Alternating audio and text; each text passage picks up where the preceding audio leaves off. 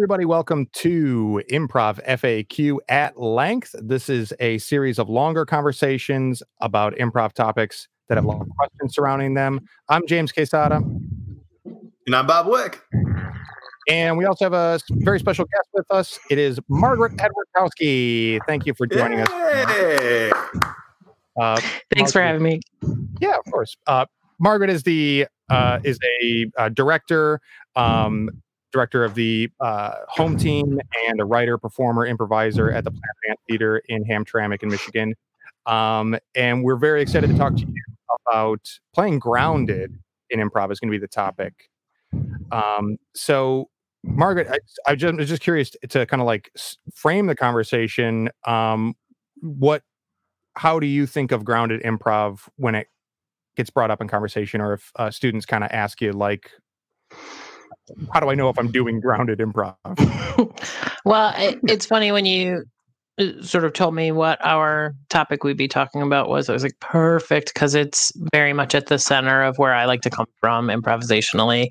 To me, playing grounded, as I come at this, from an acting background first, is really about connection and these are going to be all cliches, but connection and staying in the moment and being really true to that moment versus, I feel like there's sort of two settings for us as players.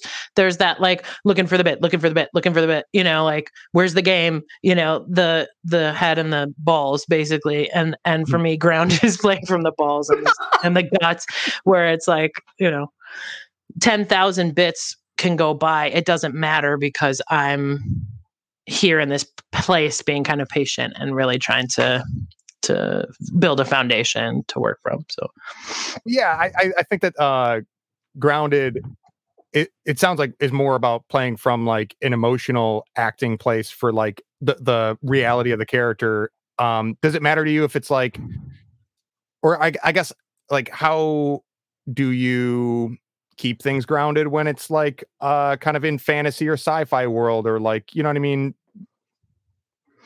I mean, look, whether you're writing or playing something that's already been written, you're coming from a base of a character that has a want and a set of feelings.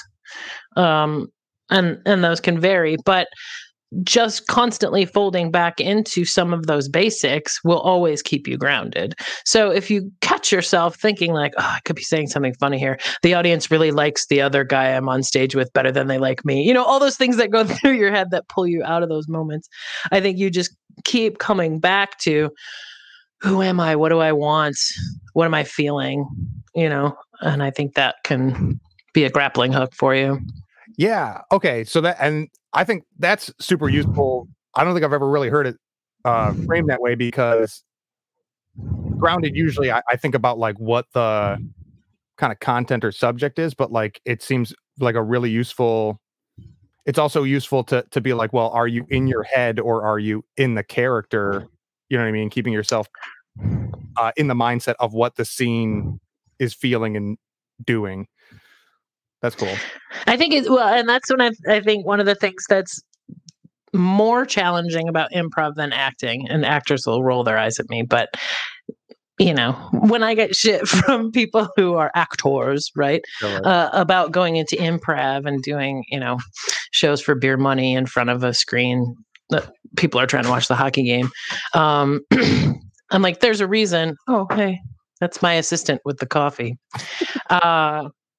There's a reason why you're not doing this, and it's because it's harder and a little scarier. And part of that harder part is that we have this giant part of analysis going on in our head because we're playwriting while we're playing it. The last time I did an actual play, and it was already written, I was like, okay, we have this. Why do we have 4 weeks of rehearsal?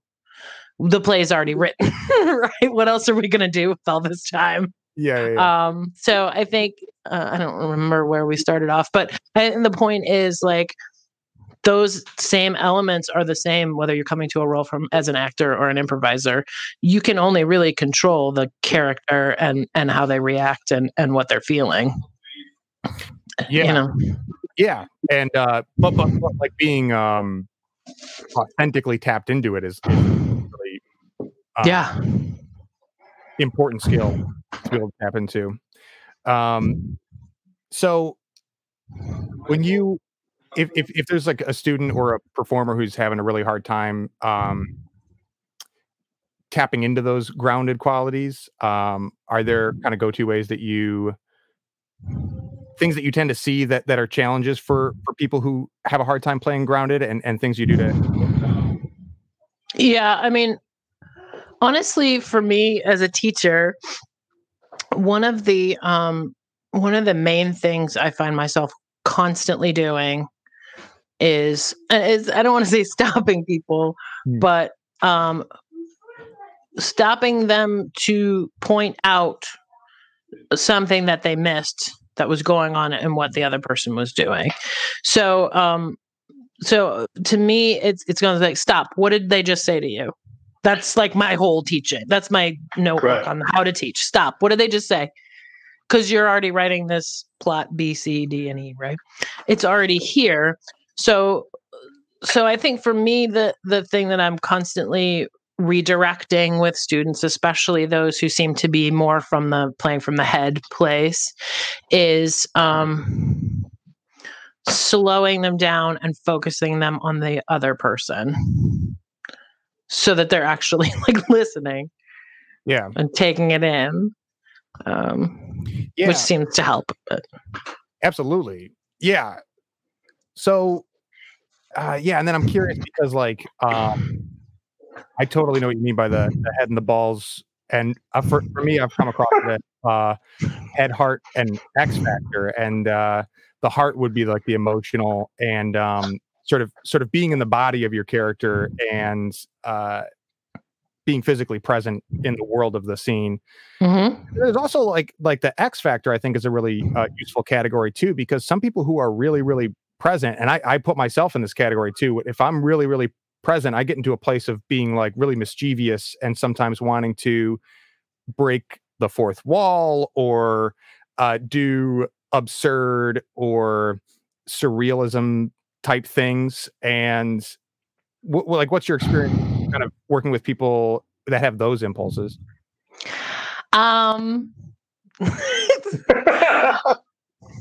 Now, I'm not going to say that I've never broken the fourth wall, and I'm not going to say that I don't have a playful spirit. There are those times where it's almost like this hyper awareness where you can both like serve the scene and have a little fun on the side. But I will say, and anybody who's been on a troupe with me knows, I do have a tendency to be more eye-rolly and attribute some of that behavior more to the boys in the group who get a little shiny objects. Yeah. So I do tend to be a little bit more like, we were over here doing a thing. Can you just, Yeah. So I get to be a little stodgy on like, I'm having a moment. Don't break out of the moment to do this other thing. But on the other hand, I can't deny that some of the most, sorry for the word, magic things I've ever seen in improv kind of come from that X Factor place. So I would say I probably don't lead out of that. It's usually a like, I got inspired and went down that road, but usually it's stop entering. Yeah, I'm that guy. I'm sorry.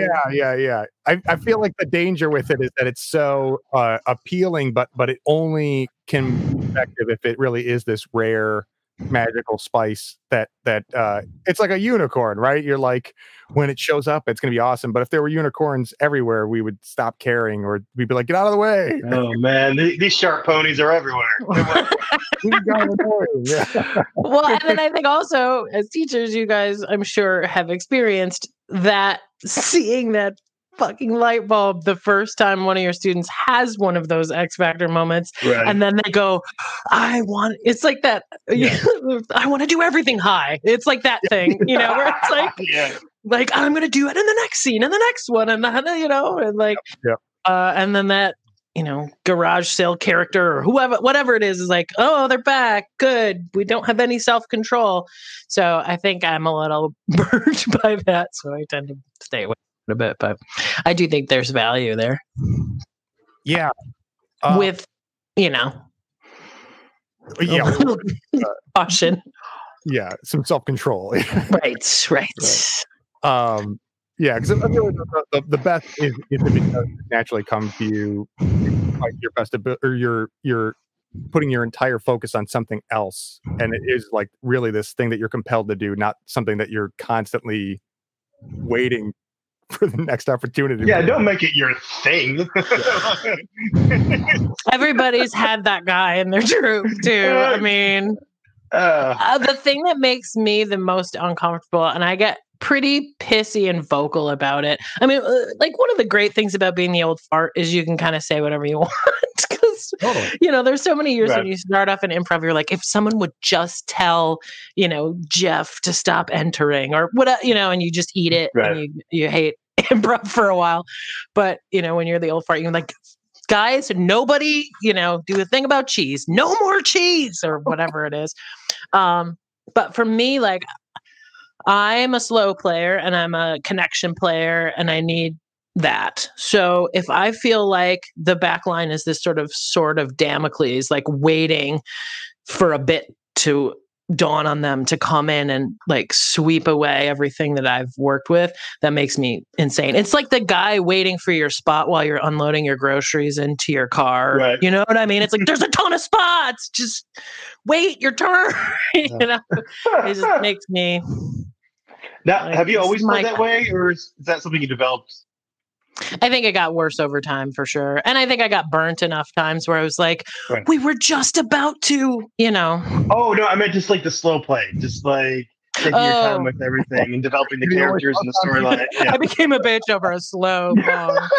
I haven't said anything in 12 minutes. I just decided to throw some shade why my internet finally started working. Because that's the kind of asshole I am. I mean, no, I came right out the gate like that. No, I should have been more specific with the question. Nice interview. Yeah. Yeah, I think it did. I mean, time slows you down too. But also, I think that same analogy about, starting off and wanting to do the everything bagel every time versus, learning how to play. I mean, I remember the aha moment I had about like letting other people do some of the work. And it was on main stage downtown doing a scene with Larry Campbell. And instead, because I thought if you supply the who, what, and where, you're doing A+ work, right? Because you've put it all out there. And so I did it all. And then I just didn't have much. So I just put it like a where, a who, or whatever. And he came back and I was like, oh, he puts information in the basket. Oh, it took me a while to get style, I guess. Do you think that, like, does that come from being, actor, writer? Is that where it was coming from? Is that like, okay, if we're going to get our scene going, this is the list of things we got to get done with? Yeah, I'm also a pleaser. And I also came to this, like, I had a theater degree, but my improv was basically like I'd played freeze tag and did a commedia show in college. I mean, I think I was a character actor and funny, but I didn't have any training, and they hired me right into the touring company. So there's a little bit of like fake it till you make it. Going on there too. So, as soon as, and I mean, if you give me a note, I will take it. So, we were sort of being trained as we went and given all this information. So if it's soon as like, who, what, and where, okay, all right, I will do all of those. You don't have to do any of them. I got it for you. Yeah. And I guess that is kind of like the opposite end, a pitfall on the opposite end from where those like X Factor people are is like you said, like trying to do too much or carry too much of the load and being convinced that is the A+ that you're like, I think those in one set. So Yeah, even to the point where it's like, I mean, I set that whole scene up for you and you didn't play the character that I laid out for you. You're welcome. But it's like getting stuck. Go ahead. Oh, it's like getting stuck with the smart kid during a group project. Just bring the whole thing the next day. Like, my dad helped. Like, yeah. Okay, well. And they don't really want your input, even if you're willing to do the work. It's like, did you just read the page that I wrote for your part of the presentation? Yeah. Your lines are highlighted. I actually got in trouble for that in 3rd grade for a thing about vision that I had to do. For hogging the stage. My mom worked at an optometrist. I thought I was the expert, so yeah, I got this. A thing or two, guys. Yeah. But so, yeah, and the other thing that kind of that comes to mind is being from an acting background, and I think maybe like Mick Napier has this interview where he talks about the first generation of improvisers being taught by actors, and then eventually improvisers teaching improvisers is the thing. And is there a way? You pointed out the stopping people and just asking like, what did that person just say? Mm-hmm. Which I think is a great tool for just listening and being committed to the scene. Are there other things that you find maybe students seem to be missing if they don't get theater backed improv training? Yeah, it's funny. I did one of my day job with Y Arts, the YMCA in Detroit. We partner with the Detroit Creativity Project, and we do the Improv Project, which is free improv classes in Detroit schools with local improvisers. And we get to, DCP is amazing for this because we get to like dream pick like trainers.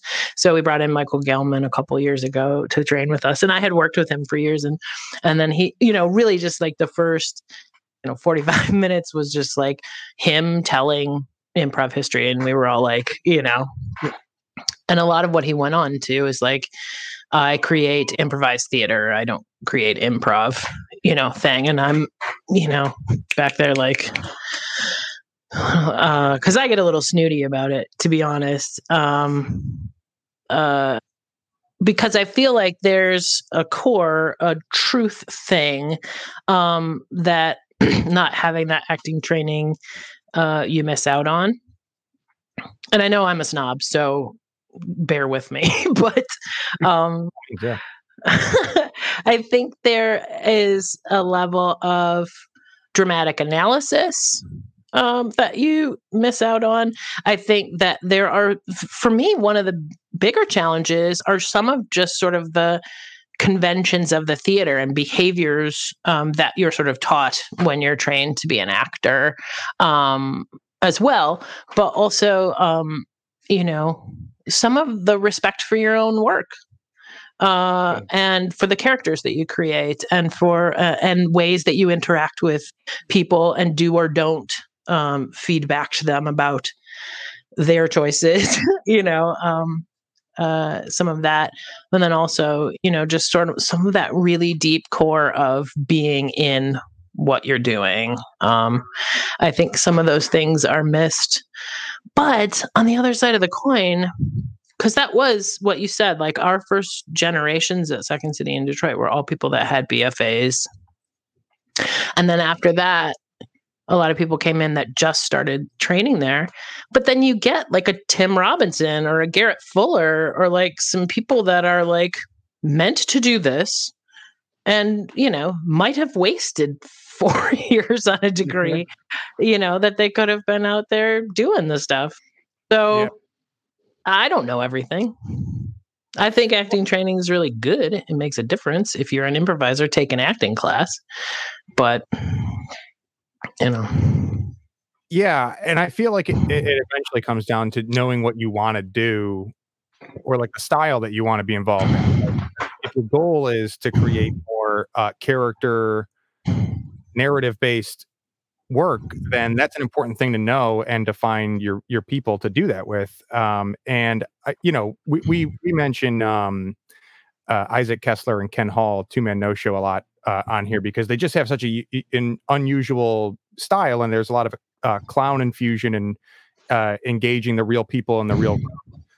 And if that's the type of thing that you want to do, it's good to know that too. But otherwise, yeah, I imagine one of the toughest things is to kind of mix styles without a clear declaration of what we want to do as a group. It's fun at festivals or one of my favorite things to do and see is to see random combinations of improvisers get together and just play and just see what happens throwing them on stage together. But long term, it's probably best to be like, what do we want to do just so we don't start rubbing each other with set some goals. Yeah. Although I will say, and I don't know, I can be a pretty unpredictable person, I guess, but in the one sense that I'm like, I'm an actor and you have to be trained. On the other side, like if somebody says improv rehearsal, I'm like, oh God, no. Like I don't have that kind of discipline. What do you think the difference is? Like, I don't know.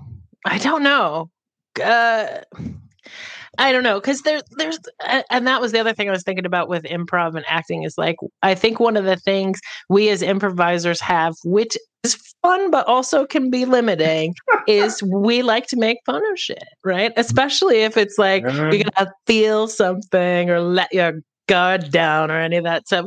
Be vulnerable, yeah. When we did class together, Bob and I always call it like hippie shit, right? Like, sorry, I'm going to do some hippie shit with you guys. Right? Like we're going to feel something. So, so I think I am an improviser in the sense that I'm like, oh, okay, let's do a warm up, let's have rehearsal. We used to hate that on the cruise ship. We used to have to rehearse. Like that was part of it to prep for our improv set. I was like, can't we just put a running order together and just do it? Like, why do we have to rehearse? But yeah, that's very interesting to me. And also I imagine it has to do with like, again, of course, it depends on what your goals are. Because you're like craftier, right? Like you make games and would you like to rehearse your troupe and stuff? Yeah, I've made shows completely around the idea that like, let's try to do something that we would have to rehearse, that you couldn't just say, try this and pull it off. And just, but here's the thing is that like, I think that like Margaret, you do a lot of work in writing and in theater and production. And you've been with Second City and through a theater program. So it's kind of like, if you haven't had those experience, like maybe if you have kind of put in your time with this work and you do more refined work on the side or alongside improv, that you kind of need a break from that improv is kind of like a haven for not taking it so structured or rigid off stage. Whereas I don't understand that if people haven't been through the same thing, they've never taken seriously. You know what I mean? Right. Well, there's another thing. You also play, like the troupe you're on is comprised mostly of your friends who you talk to all the time anyway. So like there's always that connection there. And that's what we usually do when you get to your level. That's basically all you're doing during rehearsal is like reconnecting with everybody, just checking in. And that I would imagine you do that on a casual basis all the time anyways.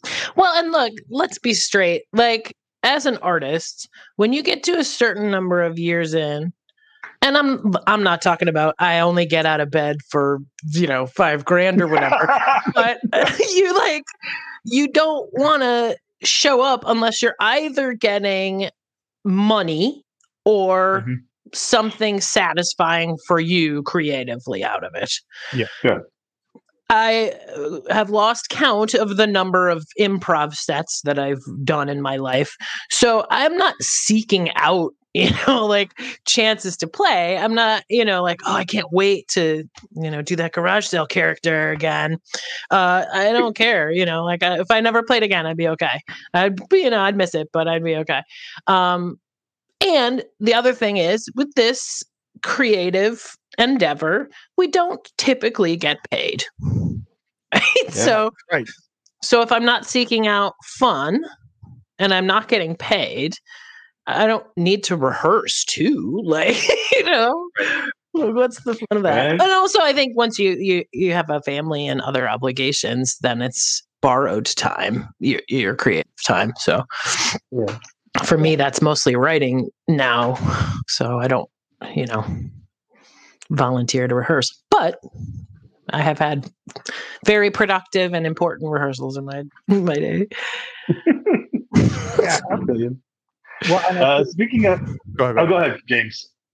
Well, speaking of writing, how are the plays with your son coming along? Are we going to see those soon? Or I love those so much. You did? Oh, yeah. Well, it was funny because immediately now quarantine, then you're a teacher, right? And then I said to my kid, he's like, well, this is the time when we have choice time. I'm like, well, what do you do during choice time? He's like, I was like, what's your favorite thing? He's like, dramatic play. And I was like, what? Yeah. All right. Let's do it. All right. So then it became this sort of like daily thing of, okay, what story are we going to tell today? And then he would sort of give me all the ideas, and then I would like beat it out, and then we would talk it through, and then we would just record it on my phone and put it up on Facebook. But as the quarantine went on, it got to be a little, it was just like the project just got out of hand. No, it was just it became too much to do. But when we were up north, I was last week, I was like, oh, we should do a play, but we didn't. So we'll need to do a couple more. I mean, I have a love-hate relationship with what an actor that kid is. I just everybody's like, take him on auditions, do this or whatever. I was like, Corey's, the Corey's. No. Like I just don't want him to be a child actor, I don't have the time for it either. So yeah, no, I can imagine. I don't know. It's because the child star story is just like so creepy. Other than Haley Joel Osment, they don't really turn out great. Yeah. Like he seems cool, but otherwise they're. Yeah. Joseph Gordon I got through it eventually. Yeah. Yeah. Drew Barrymore's okay now, but she had some dark years. Yeah. Oh yeah. All the Culkins. Oof. Yeah. It's got quiet. Because my kid just watched Home Alone for the first time, and it was a strange experience watching somebody see that for the first time. Did he like it? Oh yeah, he's totally that kid's age right now, so it was perfect. Yeah. Yeah, I wonder how much I always wonder about like movies that are what is that? What was that? Like 91 or something? If that, yeah. Late 80s. I mean, we just showed him Jumanji today too. The weird thing is when you're an old parent, like the stuff you're showing is like really old. Right. And that's what I'm saying is like as a kid, I feel like the cartoons and like Disney and Pixar stuff, things like Toy Story would probably hold up better for my attention if I'm just putting myself in those shoes. Yeah. I eventually 80s and 90s movies have to be like watching black and white films for me when I was younger. You know what I mean? Well, yeah. I would imagine like the more special effectsy stuff. Because I remember my mom trying to show me like Escape from Witch Mountain, and there's a part where they possess some like mannequin dolls, and I was like, "Oh, this is bullshit." Because I just saw like Jurassic Park, and that was a real dinosaur. This I can see the strings within the strings. No, thank you. Oh, we just watched Jurassic Park because my kids, obviously, there's like a legal requirement for dinosaur fandom between the ages of like 5 and 8, I think. Right before Ninja. Yeah. Yes. But I was like, he plays the Lego game of Jurassic Park. I was like, oh, well, this will be too scary. The movie's too scary. And he's like, no, I can watch it. And he like, nothing. And I'm over there like, so scary. Like, totally fine. 6 years old. Like, let me see the second one. Right. Yeah, I grew up watching. I remember the Terminator 2 came out when I was like 4 years old. And, did you see it at that age? In the theaters, yeah. No way. Yeah, because I have. Well, I'm trying not to judge. My brother and I both have this memory of. It might have been. I don't know. We both have the same memory of being in a movie theater and the power going out during Terminator 2 because of a tornado or thunderstorm or something. Oh my gosh. And so, yeah, that's like a standout memory of ours that like we were seeing Terminator 2 at the age of 4 and 5 or 5 and 6. That's funny. Like, dollar theaters. Oh, right. Yeah. But so hopping back over to playing Grounded, and on the topic of writing. Oh, improv. Right. Yeah. You don't want to talk about my kid for 45 minutes? Okay. What are some things that you offer for people in sketch writing or any kind of script writing to keep things grounded? Go ahead. Like as a teacher or as a writer or both, or if you're giving notes, so a teacher or a director, I think if it's your job to give feedback and it seems not grounded, the advice in improv of being like, get out of your head and into the body and emotions of the character is really great, which is not something you can do while writing as much or in the same way. So I'm just kind of curious how it translates. I haven't taught writing in some time, but have been doing a lot of it and have worked with, we did a play reading series for a while at Planet Ant called The Ant Farm. And, that was really, really valuable, I think, in the sense of, getting to have your stuff read by actors and then get some feedback from the audience. And right now I'm in a place where I've sort of stepping into fiction, which is a much lonelier place, and you really have no idea what any of it looks like. But working with students or other writers and giving feedback for me, because everything I've done has come from such a character base, it's really always about folding back onto that stuff. I mean, I hate to sound like a broken record, but it really is sort of the same as playing, in acting school, like I went to acting school, in theater school, they would tell you, sort of the function of theater is, oh no, I'm going to forget it. I have mom disease. It's like, I want this and I'm going to change the way you think. There's a better way of saying it, but it's basically like, every single thing is driven by your character's wants. One of the things that I'm struggling with in fiction is internal conflict. Because mostly I'm like, I don't know about structure as a writer. Like I write as an improviser. I just dump and edit, right? Whether it's sketch or a play or a novel or whatever. Just like tell the story, be true to the story, and then go back and edit it. So it's a matter of, something like you get notes back about your internal conflict. I'm like, what is that?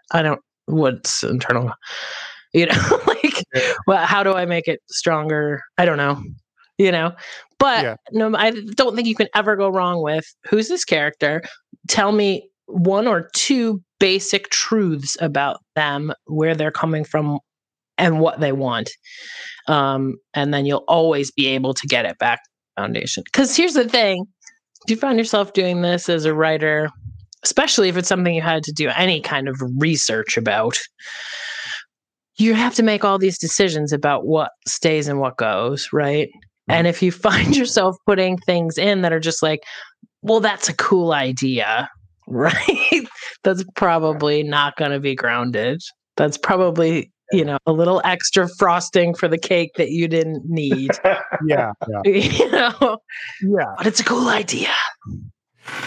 Yeah. So I get really fixated on this question too, about like, because I love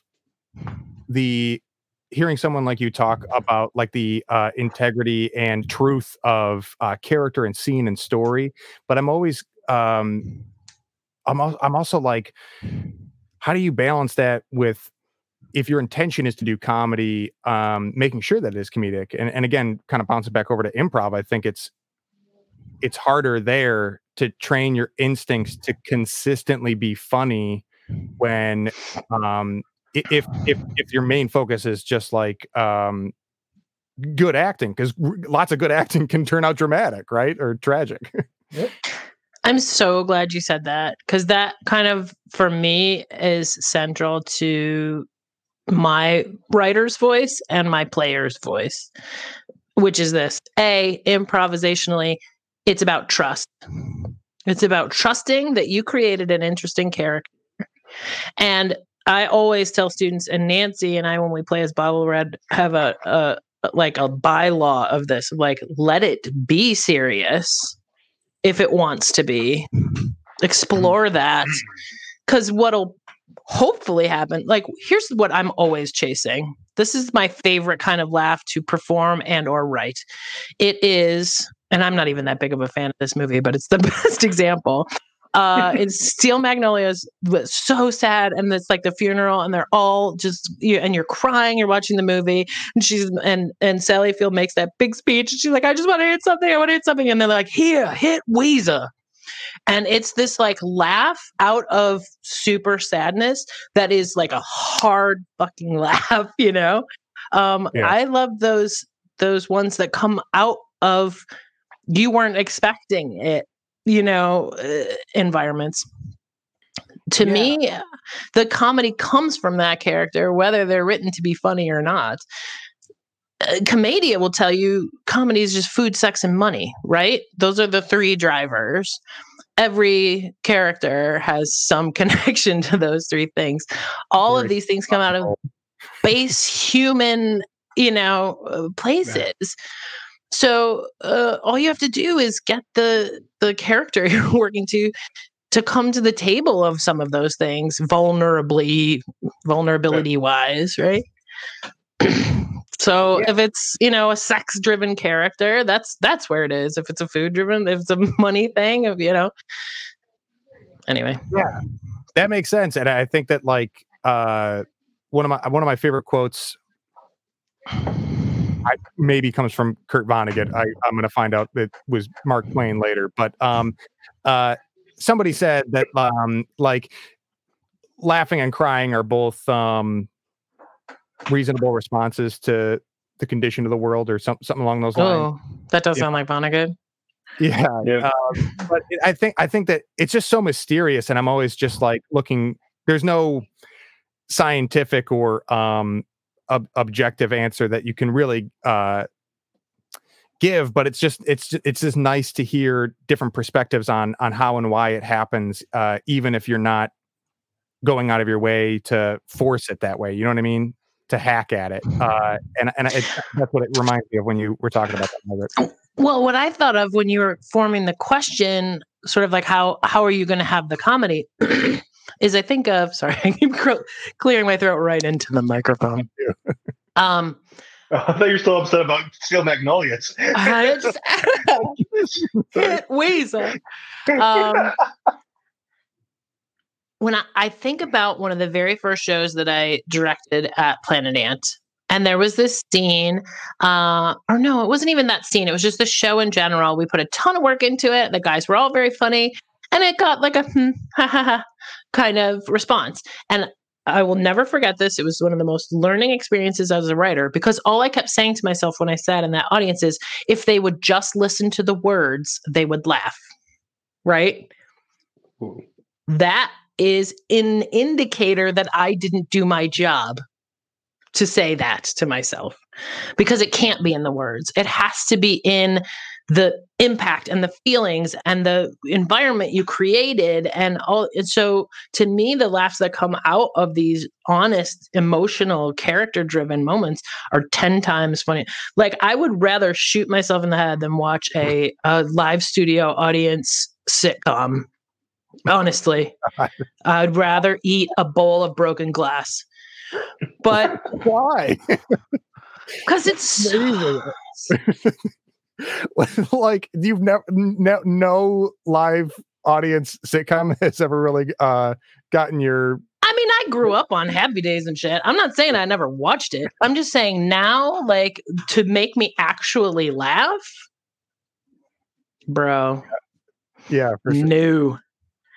That is Because it just feels so forced and so line laugh driven, you know? Yeah. It is. I always have.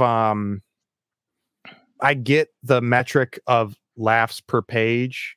You have come across, Margaret, is like trying to get 3 laugh lines per page, and it's like I get it, but it's also like, I don't know. It does seem very in that vein of trying to, I don't know, play the sitcom thing, and I don't know, not try to tell a story the best necessarily, or it's at least something I struggle with. I don't really have an answer for it. It just again reminds me of that.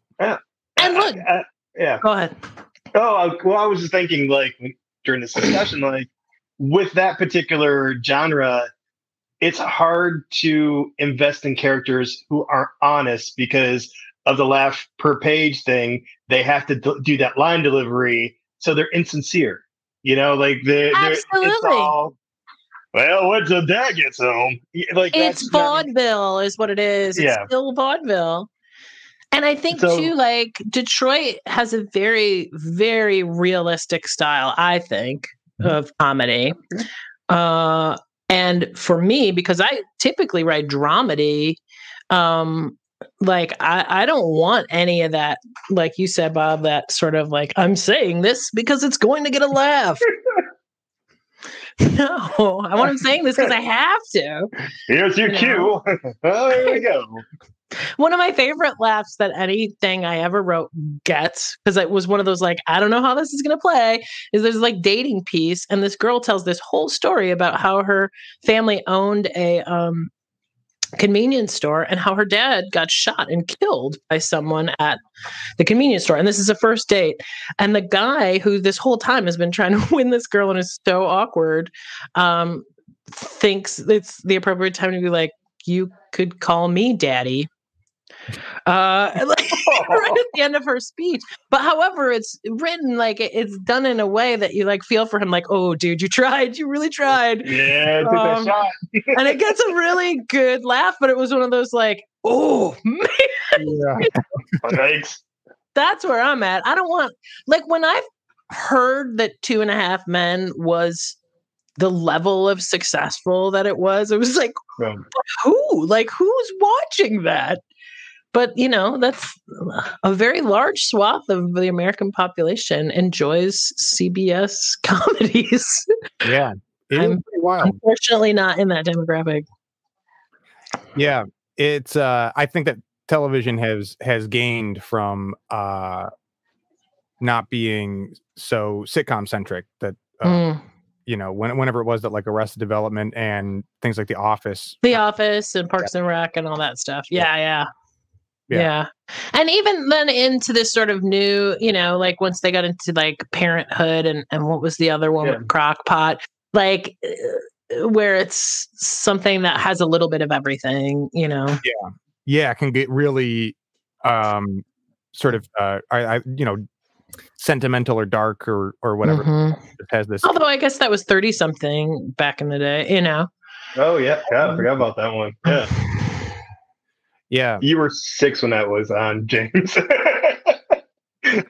What was it? I mean, like, was it Oh yeah. Yeah, it was a 90s show about, you know, 30 somethings, and some of them were young parents, and, you know. Gotcha. So get your Google out, dude. I'm not going to teach you. It was kind of like Parenthood, or it was very much like Parenthood.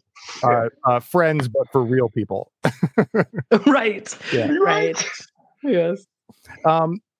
Okay. Well, before we let you go here, Margaret, and it's been a really great conversation. I'm glad we got to talk about this topic with you. What do you have some really great things going on? A new show. Would you mind telling us about that? Yeah. I just started it, and it's a monthly streaming show through Planet Ant and Hamtramck. So that's on their YouTube and Facebook. But it's called Hey Girl, and it's about women in comedy. And I have like 3 guests once a month, and we talk about what it's like to be in this industry as women. Awesome. Yeah. And so you've had your first episode, and it's going to be a monthly show, correct? Yeah, usually the first Saturday in the month. So September 5th will be our next one. Okay, great. So I'm excited. where can I find it? On the Planet Ant website, on the Planet Ant YouTube page, and also Planet Ant's Facebook. It streams to both of those live, Cool. and then is recorded and available on there after the fact too. That was speaking of ages, like I was like, so how do I promote this? What do I say? And there's like, just say it's going to be on. I'm like, on what? Yeah. And then people my age and older are like, but how do I watch it? I'm like, I'll send you a link. Like, Totally. Yeah. Awesome. Well, yes, again, it's Hey Girl, and it's once a month, first Saturday of the month. And on Planet Ant YouTube and Facebook. Yes. I can't wait to see it continue. And thanks again for joining us, Margaret. It's been really Thanks great. for having me. Yes, thank you so much. Listening to my cantankerous ass. No, honestly, it's like we should all be Oh, it was worth it just to hear James go, "Hey, girl." Hey, girl. Hey, girl. So yeah, That's my whole goal, is to just get the women on there. Like, hey, girl. I love it. Hey, girl. Very cool. Thanks for joining, and we'll catch you next time on Improv FAQ at Length. Bye. Bye.